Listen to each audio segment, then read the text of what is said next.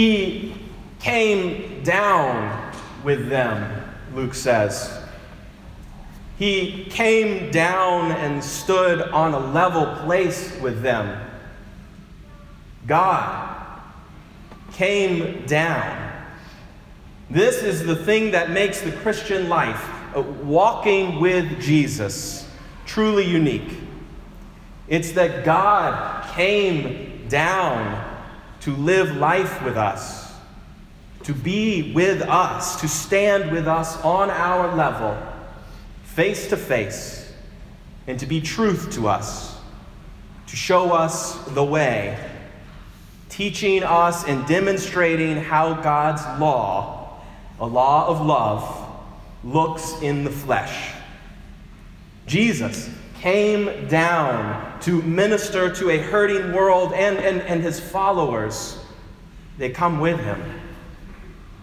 We too are called to work for a level place for all, a place where all people can experience healing, be made whole participants in community life, be filled, laugh, leap for joy, where all can flourish. Creation as a banquet table where all know, deep down in their souls, know that they are welcomed and each soul feels their worth. This is the plan of God. The very God who on the first page of the Holy Bible said, "Let there be light," and there was light. That same God who formed the human from the dust of the ground and breathed into his nostrils the breath of life so that he became a living being, who planted a garden in Eden and out of the ground may grow every tree that is pleasant to sight and good for food, who made another human for companionship, who shaped the original humans without so much as a whiff of shame. That God, that same God, came down to care for those beloved children who have been unfairly denied access to all of the places and all of the benefits in the beautiful garden that God made for everyone. That God about whom the psalmist sings, "When I look at your heavens, the work of your fingers, the moon and the stars that you set firmly in place. What are human beings that you think about them? What are human beings that you pay attention to us?" That very same God, Luke says, he came down with them. With the great crowd of his disciples and the great multitude of people, he came down and stood on a level place with them, with us. God did. God does, because, and it's amazing here, the psalmist says, he made you and me, he made us just nearly divine. Those first humans, however, they were led astray, led to feel that in the presence of such abundance that there was somehow something more that they deserved. Perhaps this was the original sin. They became plagued by the fear of scarcity. They became ashamed and divisive and violent. When we look around, many people on God's earth are not cherished as nearly divine, are they? Not treated like children of the living God who hung the stars in the sky. There are those who work as harder even, I would say, than someone who's taking home a fat paycheck, who don't get time in their day to enjoy the peace and the joy that God intends, who don't get paid vacations or sick leave, who don't get health insurance or retirement, who can't get ahead enough to save up for a car or much less a down payment on a house. This current inequality is not God's plan. God planted a garden for everyone to enjoy the fruits. where everyone bears God's stardust-stained fingerprints on their precious faces. The life that God breathed into humanity means that all life is cherished by God and all should be treated as such. So Luke says he came down. And God doesn't stay in the heavens, and Jesus comes down from his mountaintop prayer retreat to reconcile, to restore, to make whole again, so that those who are poor would know their blessedness and have access to its fruits, so that those who are grieving, who spend more days cloaked in sadness than bathing in joy, would feel the warmth of laughter again. Those who live with the fear of another closed door or hurtful words would know the deep relief of the unconditional embrace of God, and that is why he came down. Luke says Jesus comes down to a level place. He comes down to our level, and he's surrounded by the multitude of desperation, of grief, longing, hope, and we are all trying to touch him. We're all reaching out, trying to get a feel of him. And there's power coming out of him, Luke says. Power is just pouring out of him. It's Garden of Eden power. It's earth creation power. It's moon and stars power. It's resurrection power. It's like a truck full of the answer to all of our prayers and our deepest longings and our hungry hearts. It just tipped over on the highway, and we're all rushing to fill our pockets and to stoop down and slurp up every drop of mercy that we can. That's what it's like when Jesus has come down. Jesus must have ended up on his knees, or maybe he's sitting cross-legged like we do in yoga. Lydia calls it a crisscross applesauce. I think he's doing that because Luke says that he looked up at his disciples. Isn't that interesting? He looked up at his disciples. You'd never expect that from God, to look up to you, to humble himself as he's pulsating with all of this healing power, to get lower even than those in need. But God comes to our level, so God can look you in that beautiful face that God made. I love how when someone comes into our free clinic to meet with a nurse, someone who's been maybe turned away time and time again, who can't hardly trust a soul, I love how they're welcomed as honored guests into an exam room, invited to have a seat, and face to face with a nurse who will be with them as long as they need. It's dignifying. It shows honor to one who is opening up and trusting a nurse with their pain, inviting a healing touch. And that's what Jesus does. He honors every person in that crowd. He gets to our level. He shows us what it should feel like, really feel like, when we know our worth. Blessed are you, he says. Blessed are you. You who are poor, Jesus says, yours is the kingdom.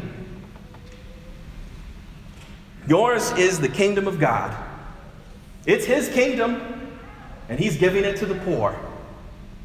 Those who have ears, let them listen. The kingdom is going to the poor, along with laughter and joy. It's going to the poor and also to the weeping.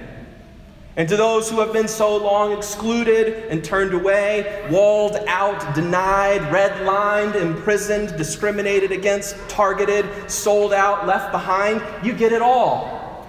You get the keys of the kingdom. You've worked and suffered and waited long enough. You don't have to earn this. It should have been yours all along. See, the fruits of the garden, they're not supposed to be for just the few. The gifts of having a time to rest from labors, that's actually a command from God. The Bible says that God made to spring up every tree that is pleasant to the sight and good for food. But if you can't get time off work to go visit the trees in the forest, and you don't have transportation, and your neighborhood has no green space, and you live in a food desert, well then how do you get access to the garden with its pleasant trees, or to the beach, or to the hiking trails, or to the produce department? Meanwhile, there are folks who live in the garden all the time, who have big yards filled with trees, who take vacations anywhere in creation, who have fresh fruits delivered to our front doors, carried into our homes. The garden comes to us. And God has seen this abundance and this imbalance, and it has pained God. So Jesus says, whoa, whoa, whoa, whoa. Woe to you who have all of this, take all of this luxury for granted, or even have the audacity to look at abundance and still see scarcity. Whoa. And for those of us who are convicted by Jesus' woes, it's because I think at some level we know that we have indeed received our consolation in life. Our wealth and our laughter and popularity, that they've come not purely from our own merit or hard work or brilliance, but maybe even more so because of our privilege, the place and family into which we were born, gender, ethnicity, race, the type of educational opportunities afforded to us, all factor into our success. We may have witnessed less violence or trauma, experienced less stress or insecurity, or had more resources or understanding how to access mental health care or any health care at all. We had greater support, perhaps. Perhaps we knew that even if we struggled, we really wouldn't fall that far. There were people around us out there who would grab us, help us out. Fact of the matter is, before we even take our first breath, the scales have already been set, and it's not fair. Stephen Jay Gould was an influential scientist. He taught at Harvard. He worked for the American Museum of Natural History. He wrote hundreds of essays. He was named a living legend by the Library of Congress. The guy was smart and successful and important. But he also knew enough about biology to know that he was not exceptional. He was privileged. His genius, like Einstein's, was not intrinsic, not purely biological, but situational. And so Gould himself wrote that I am somehow less interested in the weight and convolutions of Einstein's brain than the near certainty that people of equal talent have lived and died in cotton fields and sweatshops.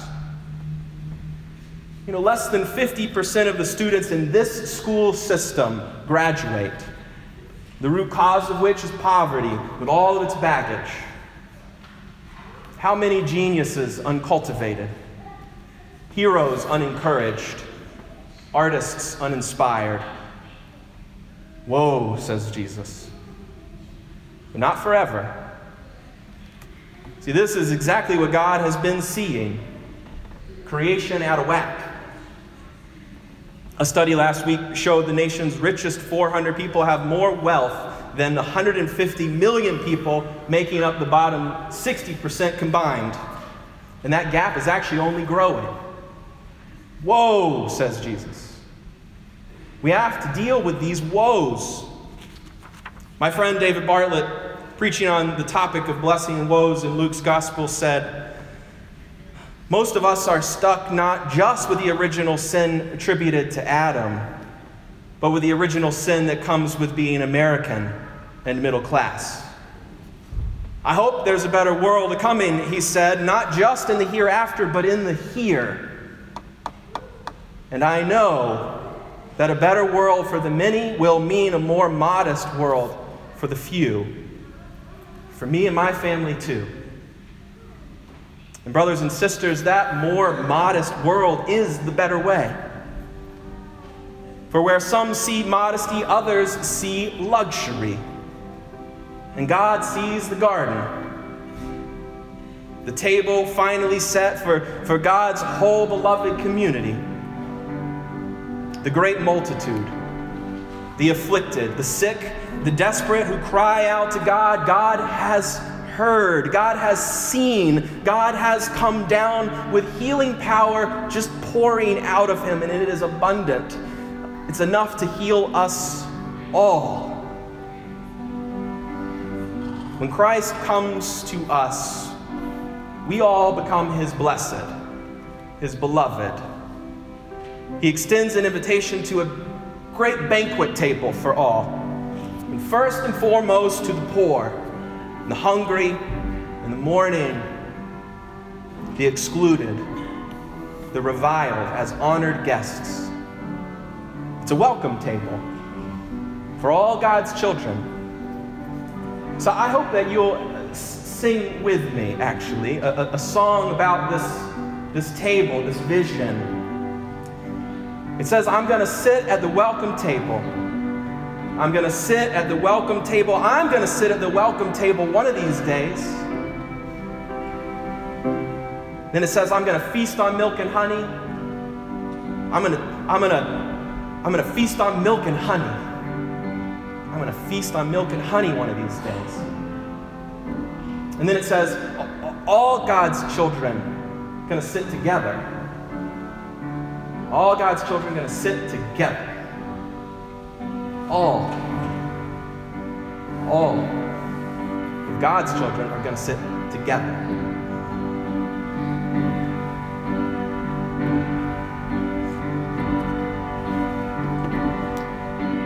I'm going to sit at the welcome table.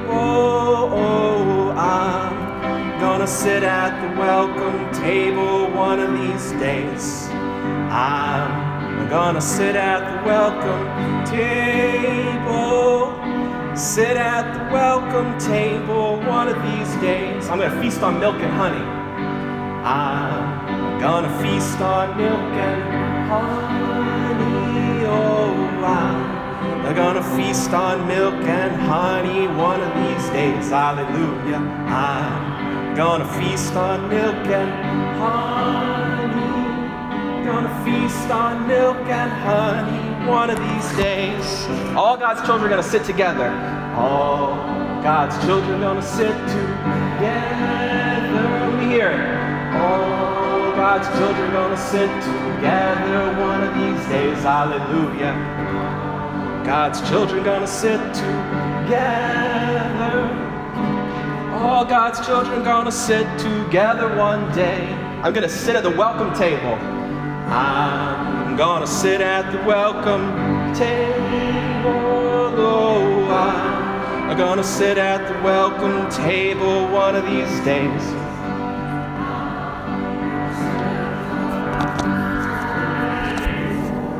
Sit at the welcome table one of these days.